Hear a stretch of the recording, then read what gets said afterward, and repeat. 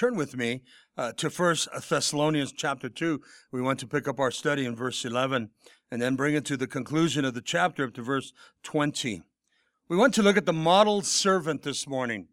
As we began last week in chapter 2, this morning is part 2.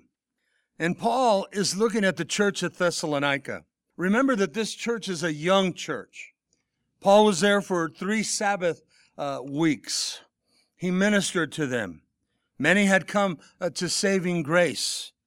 And so now Paul has moved on.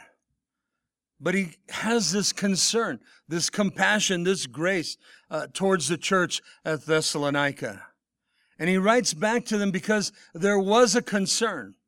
Many were concerned, if our loved ones have died, where are they now? Where have they gone? And they're also concerned concerning the second coming of Christ. In fact, they believed strongly that Jesus was coming in their time. They anticipated that great hope that should be in us even, and that Christ is coming back. He's going to return. That's a promise.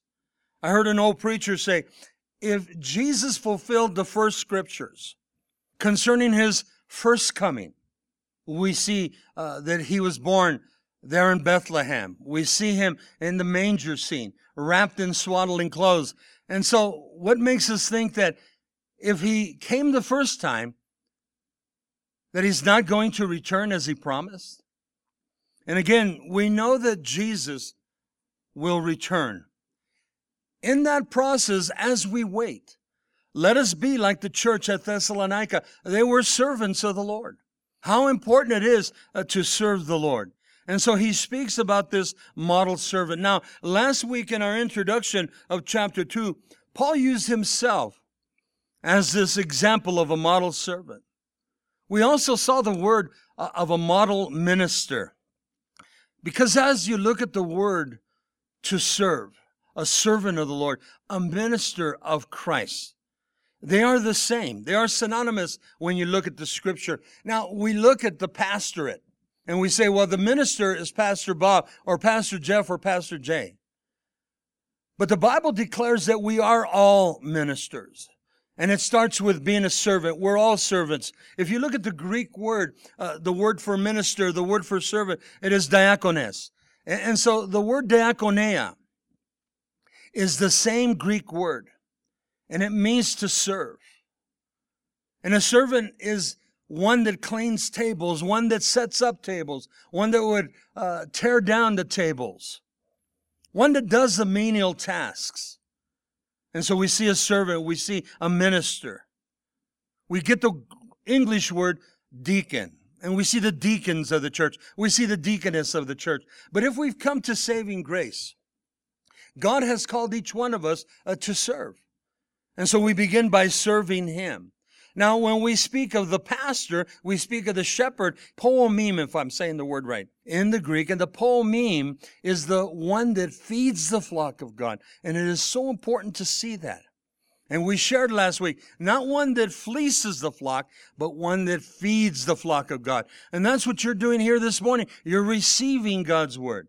You're being fed God's word. As you go to church, as you go to various fellowships, that they would feed you of the word of God. And so Paul begins with this place of being a servant, a diakonos, a minister of Christ. And we know that the greatest example, as Paul's using himself, he's using Silas, he's using Timothy to the church at Thessalonica. But we know that the greatest example of a servant is Christ. He came to serve us. He came to die on that cross to give us life, life eternal. And so Paul begins here in 1 Thessalonians chapter 2. Look at verse 11 with me. He says, as you know how we exhorted you, how we comforted you, and charged every one of you as a father does his own children. Listen to Paul's heart now.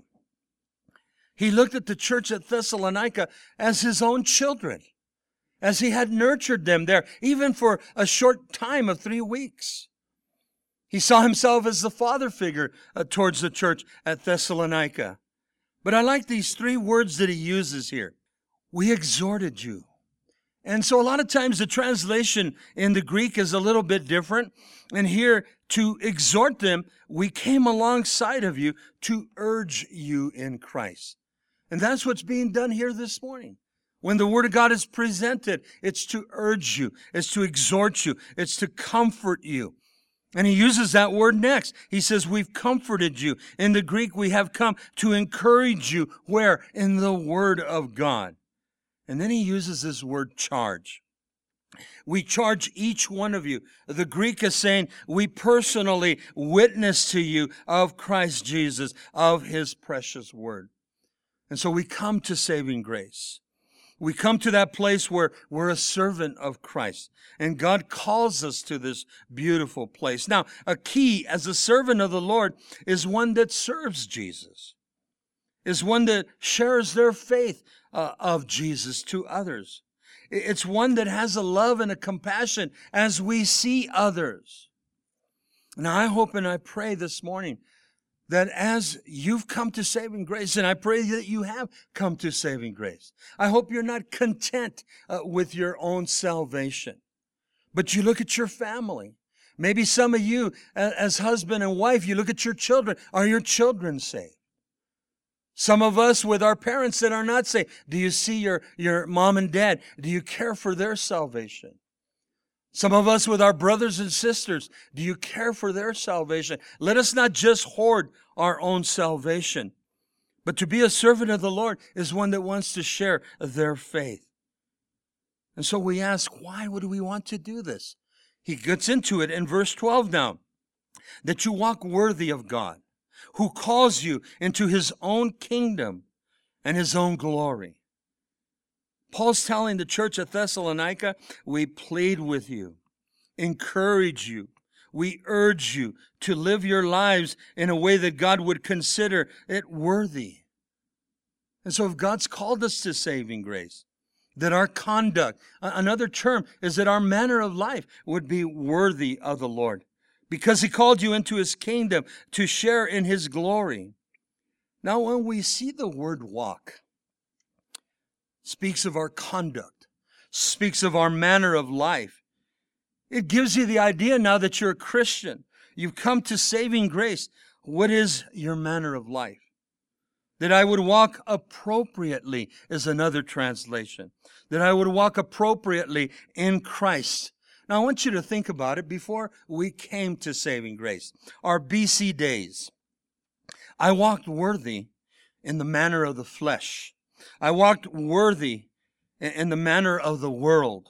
I walked worthy in the manner of Satan and basically his demonic realm. He had us entrapped. Then now as Christians, we've come to saving grace. We've come to the born-again experience. We're a true believer in Christ. I'm a servant now of the Lord. Paul is telling the church at Thessalonica, let your walk, your manner of life, your conduct be worthy of serving Christ, because he has called you into his marvelous grace. Now, one of the things I love to share, if you're called to saving grace, then serve the Lord. If you're not going to serve God, you're going to call yourself a Christian in hypocrisy, then go back to the world. I mean, why would you even come to church? Why would you give of your offerings to the Lord? Why would you spend time in prayer? Why would you spend time in maybe even having to buy a Bible? If you're not going to do what it says. If you're not going to serve the Lord with all your heart, all your soul, everything that's within you, that's your manner of life now. You see, I serve the world, you serve the world. But now we come to saving grace. Let us serve Christ. And I don't know about you, but when I came to saving grace, I wanted to shout from the rooftops. I wanted to share with others. And my first responsibility was to my family. I went back to my workplace and my brother was deep in sin. He was selling drugs. He was taking drugs. And I began to share with him. I began to share the love of Christ with him. So the manner of your life changes, transformation, because now I know that I'm a child of the King. And so this was the church at Thessalonica. And Paul's encouraging them that we can be and we should be these model servants. Don't just call ourselves Christians, but they would desire, he's going to use the word to imitate. We should desire to be like the body of Christ that is serving God. Now let's go back to our text. Look at verse 13. And so Paul begins to give testimony of the church at Thessalonica. And he says to them, "For this reason we also thank God without ceasing." He says, because when you received the word of God, which you heard from us, you welcomed it, not as the word from men. He says, but as it is in truth, the word of God, which also effectively works in you who believe in Jesus Christ. And so look at Paul's heart here. How he cares, how he has this compassion, literally, for the church at Thessalonica. And also, we should have that same position. Notice the translation of verse 13. Paul is being thankful to God that when we preach his message to you, Paul says, you didn't think of the words that we spoke as being just our own words. You accepted what we said as the very word of God. And church, it was. It came forth very clear. And this word continues to work in and through those who believe. God's word is powerful. I want you to turn just ahead a few pages, depending on the size of your Bible. Go to the book of Hebrews with me. Go to Hebrews chapter 4 and look at verse 12 with me. How many times we've heard that terminology? You believe in this word? You believe in this gospel? You believe in this Bible? You know, it's an old book. You know, the Old Testament is very old, and, you know, the New Testament, it happened in their time. We're living in the 21st century. Is this fresh? Are these stories, myths? Are they make-believe? I love what Paul the Apostle writes. I believe that Paul's writing to the Hebrews. There are those that say he's not the author, but we know that the Holy Spirit used men to pen forth his word. But notice the verse now. Hebrews chapter 4, verse 12. For the word of God is living. The word of God is alive, and it's powerful, and it's sharper than any two-edged sword, piercing even to the division of the soul and of the spirit and of the joints and of the marrow. It is the discerner of the thoughts and the intents, listen, of the heart. The intents of the heart. But notice as the writer begins that the word of God is alive. That the word of God is alive and it's powerful. It's sharper than a two-edged sword. So many times we think it's a dead word. So many times we think it's, these scriptures are so old. And yet the word of God penetrates. The word of God cuts. Now, some of you have been Christians for a time, but remember when you first actually heard the word of God, when you actually listened to the word of God. And maybe you read it yourself in the quietness of your home, or you heard a preacher as you're hearing this morning. Or you turned on the radio, you turned on the television, or maybe you went to an evangelistic campaign and you heard the gospel. And all of a sudden it seems like the preacher's talking to you. It seems like the pastor's speaking to you. The evangelist is speaking to you. Oh, I've been there. Not just the first time I came to saving grace, but many times after. Because conviction comes from the Holy Spirit as we read the Word of God. It's powerful and it's sharper than a two-edged sword. I've never had surgery. But just recently, my brother in Southern California had surgery. And my brother called me up. He doesn't generally ask for prayer these days. And he called me. And he says, they're taking me in for surgery. Pray for me. And I could have easily said, hey, you didn't call me last week. You didn't call me the week before. Oh, man, my heart was on fire. I wanted to pray for him. And I did pray. And I know that he went through his surgery, and I know the Lord went before him. He was concerned. His family was concerned. Anytime you go under the knife. But notice that Paul speaks about a two-edged sword. God's word goes in and then it cuts as it comes out. And it says that it goes down to the depths of the very soul, to the very marrow. And it touches the intents of the heart. The word powerful, that the Word of God is powerful, it's effective. That the Word is sharp, it cuts deep. It's a two-edged sword. The Word of God is the discerner of the thoughts and of the heart of man. A lot of times we think we're getting away with what we get away with. And yet the Holy Spirit is there. The Holy Spirit is there to bring conviction. It's important that we see the Word of God, that it's alive, as he's sharing here.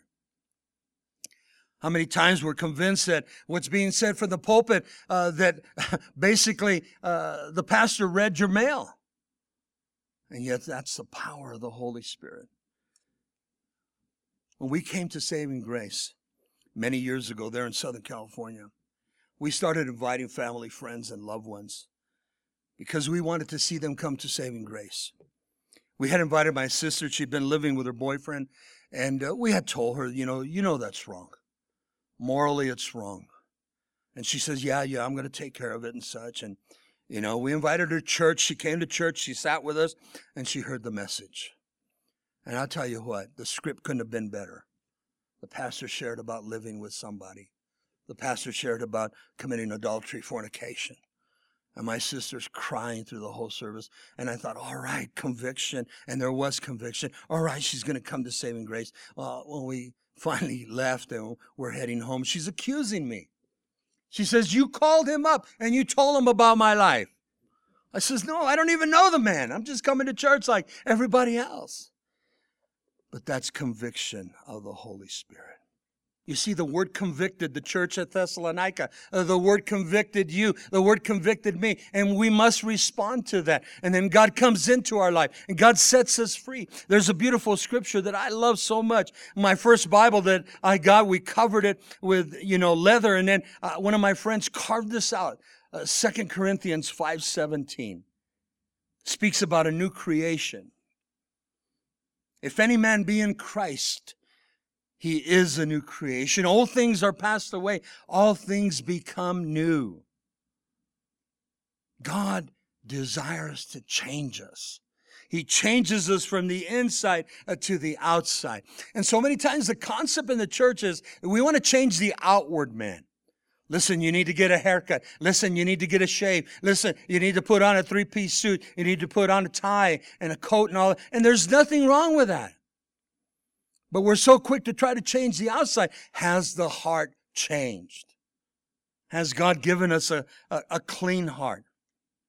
And so the church at Corinth had come to that place of a servant of God. And Paul was encouraging them. I want you to turn with me, leave a marker there. Go to the Gospel of John now. And go with me to John chapter 15. And I want to look at verses 1 through 4 here.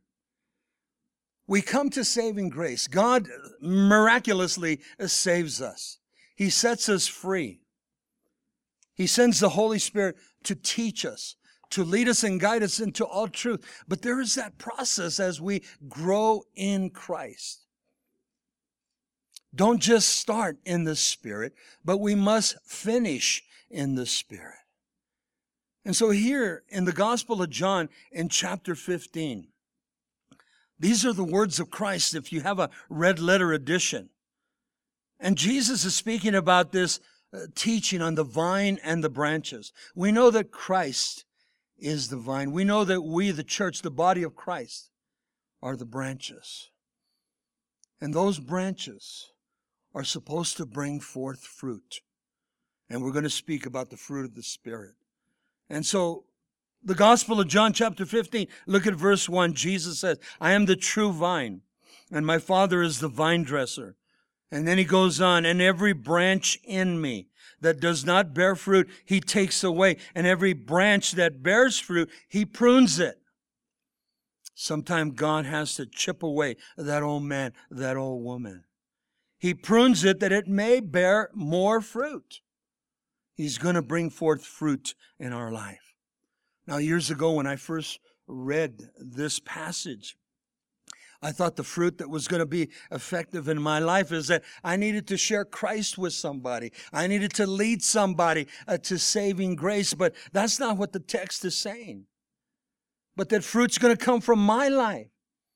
And if you're taking notes, back in Galatians chapter 5, verse 22 and 23, Paul speaks of the gift of the Holy Spirit. He speaks about this beautiful fruit that's going to be operating in and through my life. And he begins here that the fruit of the Spirit begins with love. And we're talking about agapeo love. That type of love that always gives and never wants anything in return. That type of love that forgives and forgets. That type of love that restores. That type of love that is concerned and cares for the poor. And then once that fruit of the Spirit, which is love, is established, then the remaining fruit will follow. Notice in Galatians 5:22, he says the fruit of the Spirit is love, and then joy, peace, long-suffering, kindness, goodness, faithfulness, gentleness, and self-control. But unless you have God's love, and that's through the born-again experience, how can you go on to the other fruit of the Spirit? And so he goes on here in the Gospel of John, chapter 15. Look at verse 3. You are already clean. He's speaking to the believers. You're clean because of the word which I have spoken to you. You've come to saving grace. And so the church at Thessalonica had come to saving grace. But I need to remain in that place. There's a lot of people in our United States of America. They call themselves Christian. So many of us were born into the faith. So many of us were baptized into the faith. But are we truly born again of the Holy Spirit? Have I truly come to Christ? Am I abiding in Christ? And that's what Jesus is going to speak about here. In verse 4, he says, abide in me, and I in you, as the branch cannot bear fruit of itself unless he abides in the vine. Neither can you. Speaking to the church now, unless you abide in me. Now, if you look at the Greek word to abide, it's basically to stay in Christ. Sad, but too many people are Christian on Sunday morning. Too many people are Christian on Easter Sunday morning. Too many people are Christian on Christmas. But what about the rest of the year? Do I just go to church because, I want to feel good? Or am I truly a believer? And how do I stay a believer? You see, nowhere in the Scripture does it say that we that we desire to win the race, but we desire to finish the race. We desire to finish the race. It's not about me getting to heaven before you or you getting to heaven before me, but it's about finishing the race. And to walk into those pearly gates one day, and the Lord says, well done, thou good and faithful servant, enter the glory of the Lord. The church of Thessalonica had such a testimony of their fruit, such a testimony of God's love. And it comes by staying in Christ. To abide in Christ will cause us to produce fruit as being a servant of Christ. Now let's go back to our text. Look at verse 14 now. 1 Thessalonians chapter 2. He says in verse 14, for you, he's speaking to the church of Thessalonica, you brethren, you became imitators of the churches of God, which are in Judea, in Christ Jesus, for you also suffered the same things. He says, from your own countrymen, speaking of the Jews, just as they did from the Judeans. But here's the key to being a good servant. Paul says to the church at Thessalonica that they had become imitators. They became followers. They basically copied, they mimicked the other churches in Christ there in the region of Judea. Paul had established churches in Asia Minor, Macedonia, and just a beautiful work. We see 4 missionary journeys of Paul. We see the church still today. And it's so important that we pattern after those that are serving the Lord. The church at Thessalonica was such a beautiful church, and they saw Paul as their example. They saw Silas, they saw Timothy as their example. I hope and I pray that we are examples to others around us. We are examples to, our friends, our family, our loved ones. This is why I wanted to share with my brother immediately. It was a burden in my heart. And it should still be a burden. We should care for the lost. Now, there's a price to pay. Paul says, you call yourself a servant of the Lord? Be prepared. You're going to suffer for the kingdom's sake. And Paul spoke of that from an example, because as we shared last week, when Paul was at Thessalonica, we read back in Acts chapter 17, he was preaching the gospel for 3 weeks, and then a riot condition broke out from the religious Jews. They came against Paul's teachings. They came against Paul and his ministry. And so the church at Thessalonica loved Paul, and they wanted to preserve him, and they asked him to leave by night. Paul didn't want to leave. That's why he was only there for 3 weeks, just a short span. Then Paul goes on, we understand, there in the book of Acts, and he goes from Thessalonica, he goes to Berea, and then in Berea he has to leave because, again, he was attacked by these religious Jews. Then Paul eventually from there goes to Athens, and he's preaching to the philosophers there in Greece. It's so important. But it's not without suffering. The Bible says if Jesus suffered, we're also going to suffer. Now, praise God, not all of us suffer as we see the saints in the New Testament and the saints in the Old Testament. But we all go through suffering. Right now, in third world countries, there is suffering. We're blessed in the United States. I mean, nobody's putting us in jail for preaching the gospel. Nobody's attacking our families for preaching the gospel. It's happening today in 21st century. And so Paul goes in further and is going to explain this suffering. But I want to take it to another position. Turn with me to Matthew in chapter 5, verses 11 and 12. And again, this is Jesus speaking. Now we know back in Acts chapter 9 when Paul had come to saving grace that Paul was warned. He was Saul of Tarsus at the time. He was warned that he was going to take the message to kings and magistrates and rulers, but he was going to suffer greatly. And so Jesus tells us in this beautiful Sermon on the Mount, if you know your scriptures, in Matthew chapter 5, chapter 6, and chapter 7, this is called the Sermon on the Mount. These are instructions for the church, the body of Christ. But listen to what Jesus says in verse 11 and 12. Blessed are you when they shall revile you. They shall persecute you and say all kinds of evil against you falsely for my name's sake. When they revile you. The word to revile in the Greek here, they're going to reproach you. They're going to defame you. And again, maybe you've never been persecuted. Maybe you've never been defamed, but many Christians have. And then he says here, they're going to revile you. They're going to persecute you. The word to persecute, they're going to pursue you. They're not going to give up. They're going to be relentless. They're going to go after you. Paul was chased at every ministry he went to. Proof text in Acts chapter 17. They came to him there at Thessalonica. They couldn't find him. They went to Jason's house. There at Jason's house, they were having home church, and they couldn't find Paul. They took Jason out, and they took the other brothers out, and they beat them. Paul had gone on to Berea, and then in Berea, he has to escape. And so it continually happened. But Jesus says here, blessed are you when they revile you, when they persecute you, they chase you out, and then all kinds of evil against you. Notice verse 12. It's a hard place to read. All this is happening to you, then Jesus says, rejoice and be exceedingly glad, for great is your reward in heaven. For so they persecuted the prophets who were before you. We're not exempt, church. Church at Thessalonica, there was some persecution. Church at Berea, there was persecution. Church at Ephesus, there was persecution. We still see persecution today. There's a church spoken of in the 7 churches of Asia Minor. One of them was the church at Smyrna.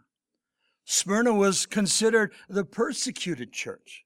Interesting about Smyrna, if you look at the name Smyrna, it comes from a plant. It comes from the myrrh plant. And the myrrh plant was a very fragrant odor. It expelled this beautiful aroma. But in order for this myrrh plant to bring forth this beautiful smell, it had to be punished. It had to be crushed. And the more you crushed it, the greater the fragrance. But they were a church that was on fire. Blessed are you when they revile you, when they persecute you.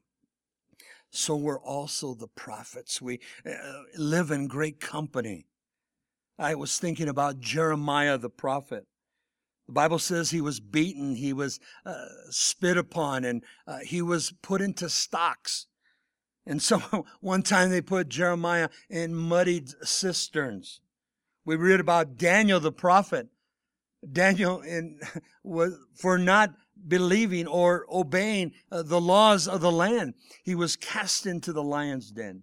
We see Daniel's friends, Meshach, Shadrach, and Abednego. They did not bow down to the image of gold, and they were cast into the fiery furnace. We read of Isaiah the prophet. He was placed into a log, and they sawed him in half. Fox's Book of Martyrs tells us that there was great suffering in the early church. We're not exempt.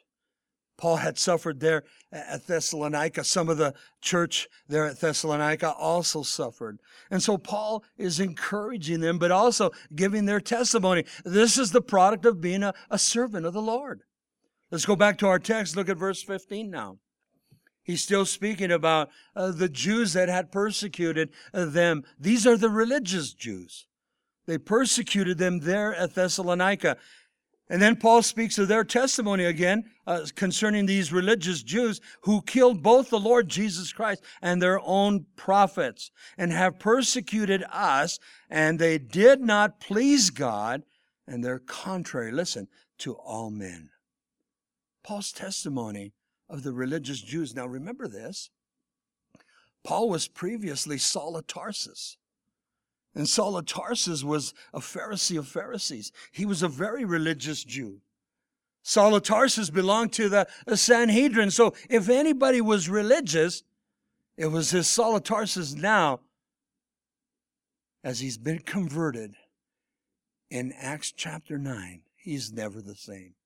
He's a servant of the Lord. And so Paul speaks from experience.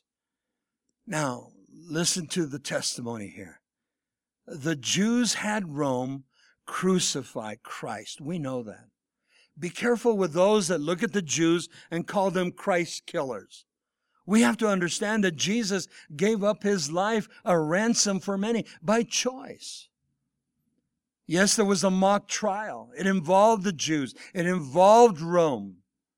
And the penalty that was given to Christ was ridiculous, but this was in the Scriptures.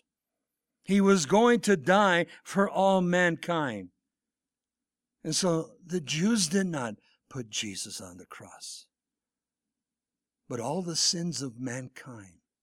And Jesus went to the cross willingly. Let me read you a passage of Scripture. In Matthew chapter 20, verse 28, these are the words of Christ. Jesus says, just as the Son of Man did not come to be served, but to serve others and to give his life, listen, a ransom for many. In other words, that Jesus chose to lay down his life. The Greek here for ransom, that he paid the full price, listen, of a slave, that he died for us to give us life. He became our servant, church. So Paul's testifying in verse 14 that the Jews had killed their own prophets. And these Jews here in verse 15 have also persecuted us. Paul understood persecution from his own countrymen. If you're taking notes, in 2 Corinthians chapter 11, I'm going to give you some homework. Verses 22 through 33, Paul speaks about suffering for Christ. Now grant you, praise God, not all of us suffer, persecution to the point of death or to the point of being maimed. But each one of us are persecuted somehow, some way. You testify of your faith and you're persecuted. You're rebuked for it. You might hand somebody a tract and they throw it back at you. But Paul was persecuted by his own countrymen.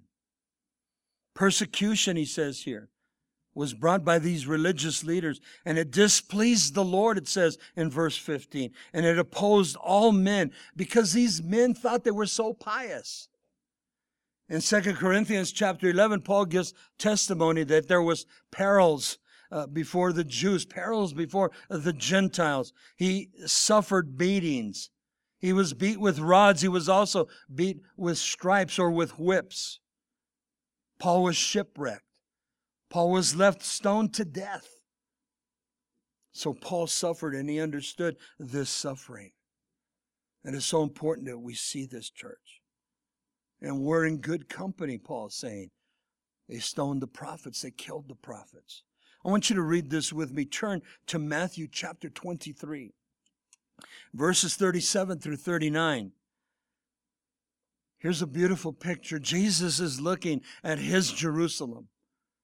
And he knows that persecution, greater persecution, is going to come to his countrymen.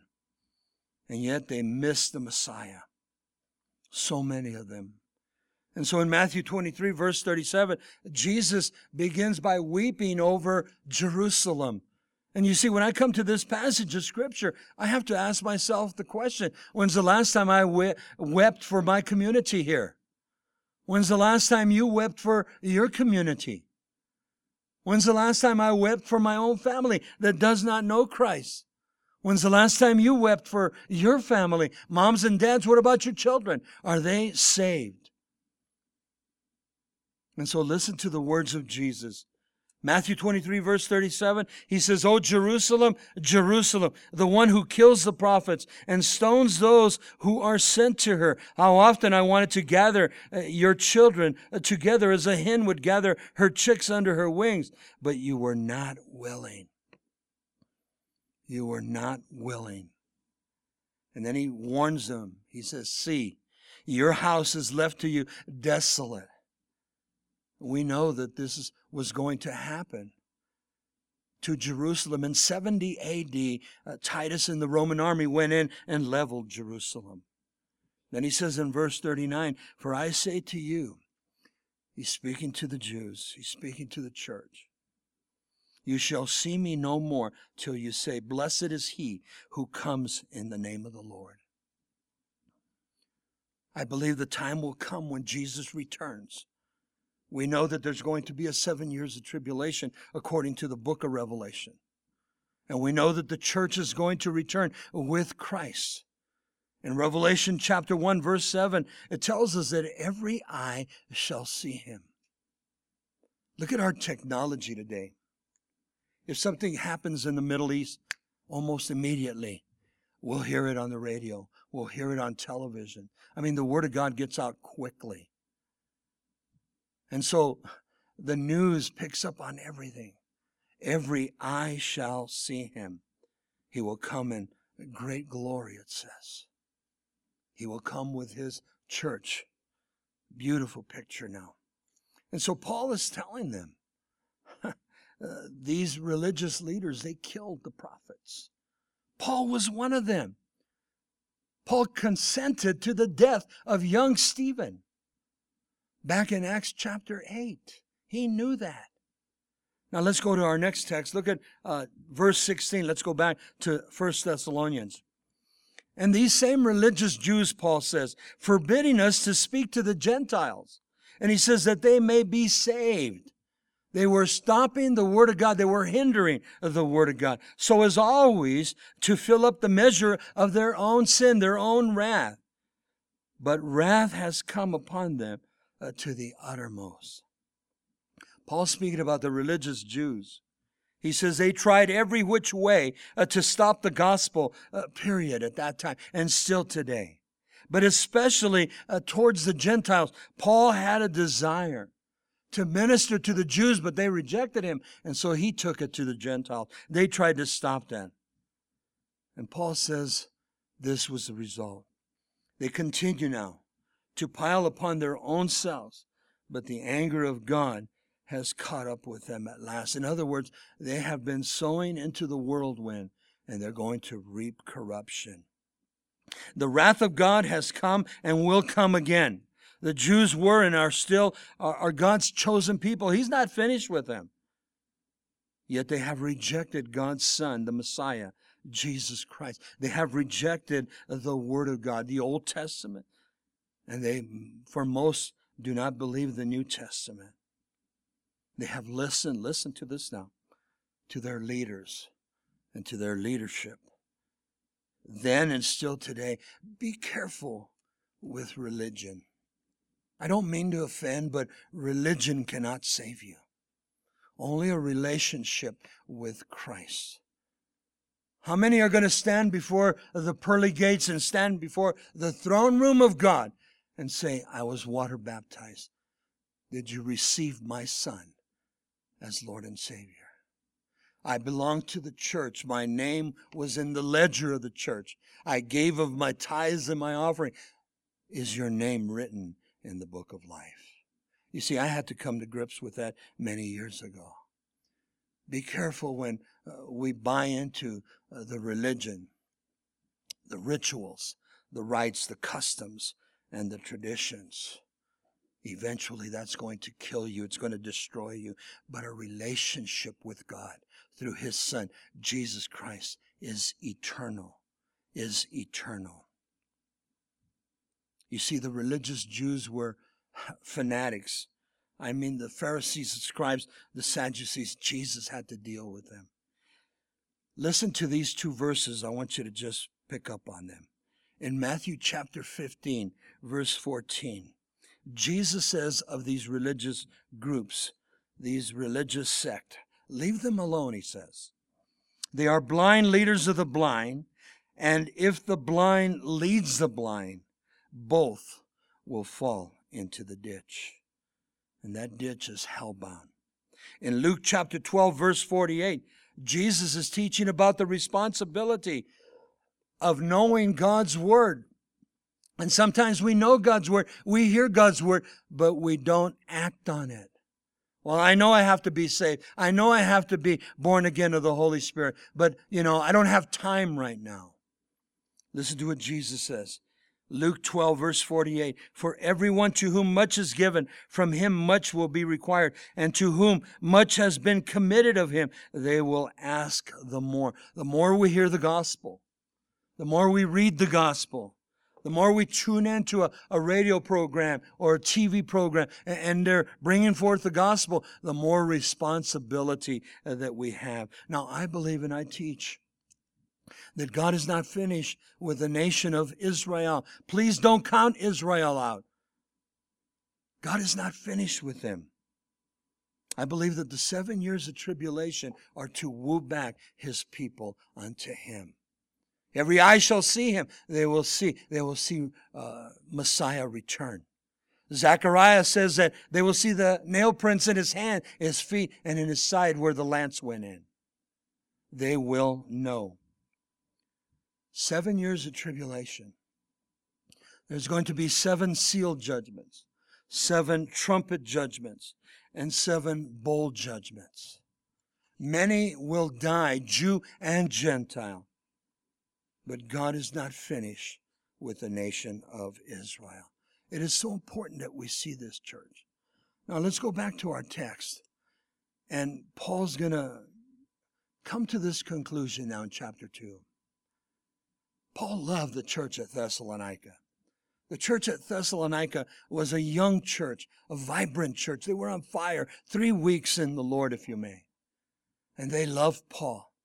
And Paul, in turn, loved them. They saw Paul as their model servant. Paul saw them as model servants unto the Lord. And Paul had a desire to go back and see them. We're not sure historically if Paul ever got back to Thessalonica.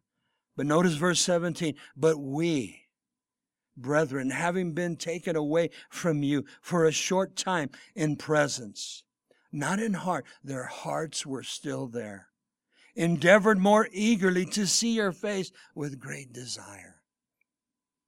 Paul says we, speaking about Silas and Timothy, man, we want to be there with you. I wish we could be there with you, but at this time it was not possible. And so we know Paul had this missionary journey. 4 times that he went and he ministered this gospel of Jesus Christ. We know we're separated right now, but Paul says, my heart's there with you. What a beautiful picture. This is the love and the compassion. Remember, Paul considered them that he was their spiritual dad. They were his spiritual children. I think in Paul's heart, because he's not there and he had to leave. Remember, he was escorted in Acts chapter 17 by night. They moved him on to Berea, and then from there, he goes on to Athens. I believe Paul considered that he abandoned them, that he left them. But God had a plan. God wasn't finished with Paul. Some might say, well, Paul ran from the danger. Paul ran from the problems there, the riot conditions. No, God just protected him. We know that eventually Paul would stand before Nero twice. And there finally, the second time, Paul's head was taken off. So again, it's not without trials, church. And so here Paul's desire to be with them. Look at verse 18. Therefore, we wanted to come to you, he says. Even I, Paul, time and time again, but Satan, listen to this, he hindered us. We come to saving grace. God calls us servants of the Lord. Paul here is speaking about model servants there at Thessalonica. Paul was an example to them. You've come to saving grace, and God calls you, and God equips you, and then God sends you wherever it might be. We're all called. Know this. Some of us that have been Christian for a long time, we understand this. The enemy does not play fair. There's no rules and regulation in Satan's domain, in the demonic domain. And the enemy's going to come against you. He's going to come to search and destroy. Notice that he uses the word hindered.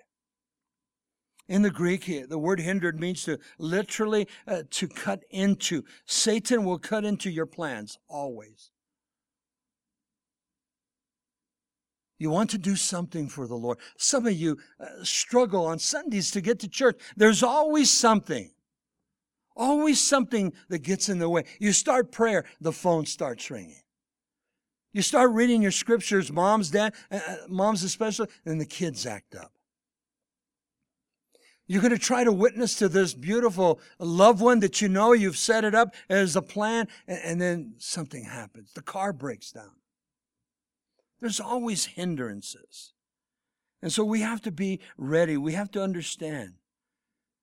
And yesterday in our men's breakfast, we spoke to the men on prayer.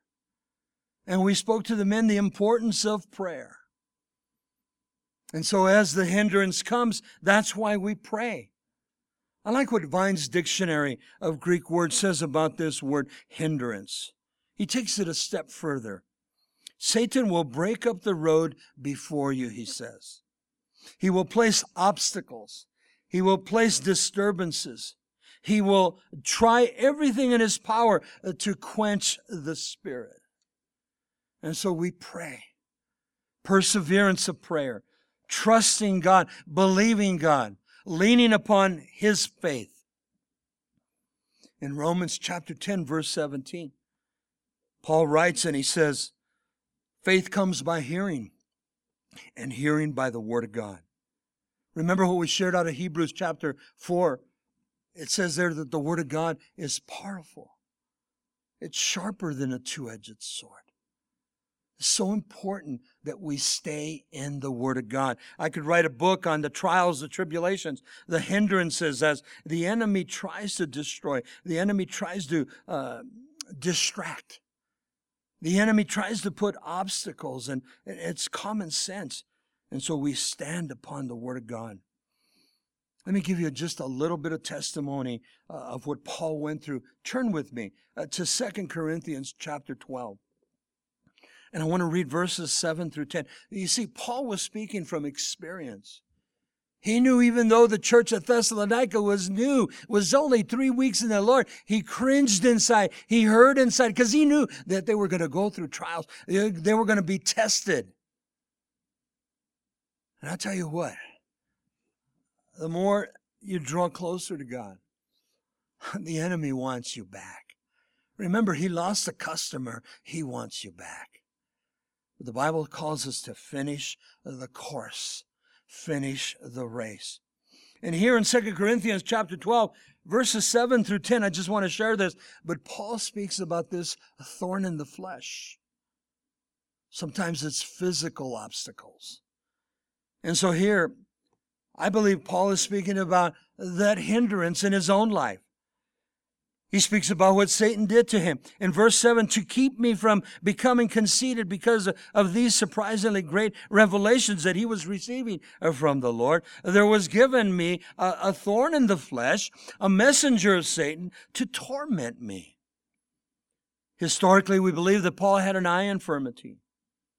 But the King James says that Satan comes to buffet me, Paul says, to hit me with a fist, a closed fist. That's what the Greek is saying. And then he describes some of his turmoils. 3 times I pleaded with the Lord to take away this buffeting. Paul cried out to the Lord. We mentioned prayer. God knows. But listen to what the Lord answered to Paul. He says in verse 9, but he said to me, my grace is sufficient for you, for my power is made perfect in your weakness. Sometimes God takes us through the trials, the hardships, the pains. And God's building. James tells us that trials build stamina, strength, perseverance, character in my life. And so through the trials, I'm learning. He's making, he says here, weakness is perfect in weakness. Paul was a servant of the Lord, but it was not without trials. And so look at verse 10 as he concludes this now. He says, this is why for Christ's sake I delight in weaknesses and in insults and hardships, persecutions and difficulties. For when I am weak, listen to the translation here, then I am made strong. You see, when I am being broken, when you're being broken, I have nowhere else to look but to the Lord. When things are going great, praise the Lord. But what when the trials come, the hardship comes, the pain comes? A loved one is sick. A loved one has gone home to be with the Lord. Those are hurtful times. But God's teaching us, and I'm comforted by His Word. I'm comforted through these trials. I'm becoming stronger in the midst of my weaknesses. And so in a sense, it's good for us. God's chipping away that old man. God's chipping away that old woman. And we must surrender to Him. When a devastation, a trial comes my way, we're supposed to run to God, not run from God. Let's go back to our text. We're going to conclude now. Verses 19 and 20. Paul's closing up this chapter. For what is our hope, he tells the church at Thessalonica. What is our hope? What is our joy or our crown of rejoicing? Is it not even you? He's speaking to the church at Thessalonica. Isn't it even you in presence of the Lord Jesus Christ at His coming, that they would be with Paul one day when the Lord returns? And so Paul's hope for them. And listen to verse 20. For you are our glory and our joy. Now, I like the New Living Translation from time to time, and these 2 verses are so precious. Paul wasn't concerned of the rewards when he would get to heaven. The Bible says we're going to receive crowns. The Bible says that God's building and preparing a mansion for us. And so many times the church is all anticipation. I wonder how many crowns I'm going to get. I wonder how big my mansion's going to be. Listen, we should not care about that. Let's just get to heaven. And I like what one old preacher said, hey, listen, maybe God's going to give you a huge mansion in heaven. I'll tell you what, I just want to get there. I just want to get there. And if God gives me a broom when I get there and I'm told to clean the porch area of your mansion, praise God, I'm in heaven. That's all I want. But listen to the New Living Translation, verses 19 and 20. What gives us hope, Paul says? What gives us joy? And what is our proud reward and crown? It's you, he says. It's you. you will bring us much joy as we stand together before the Lord Jesus Christ when he comes back again.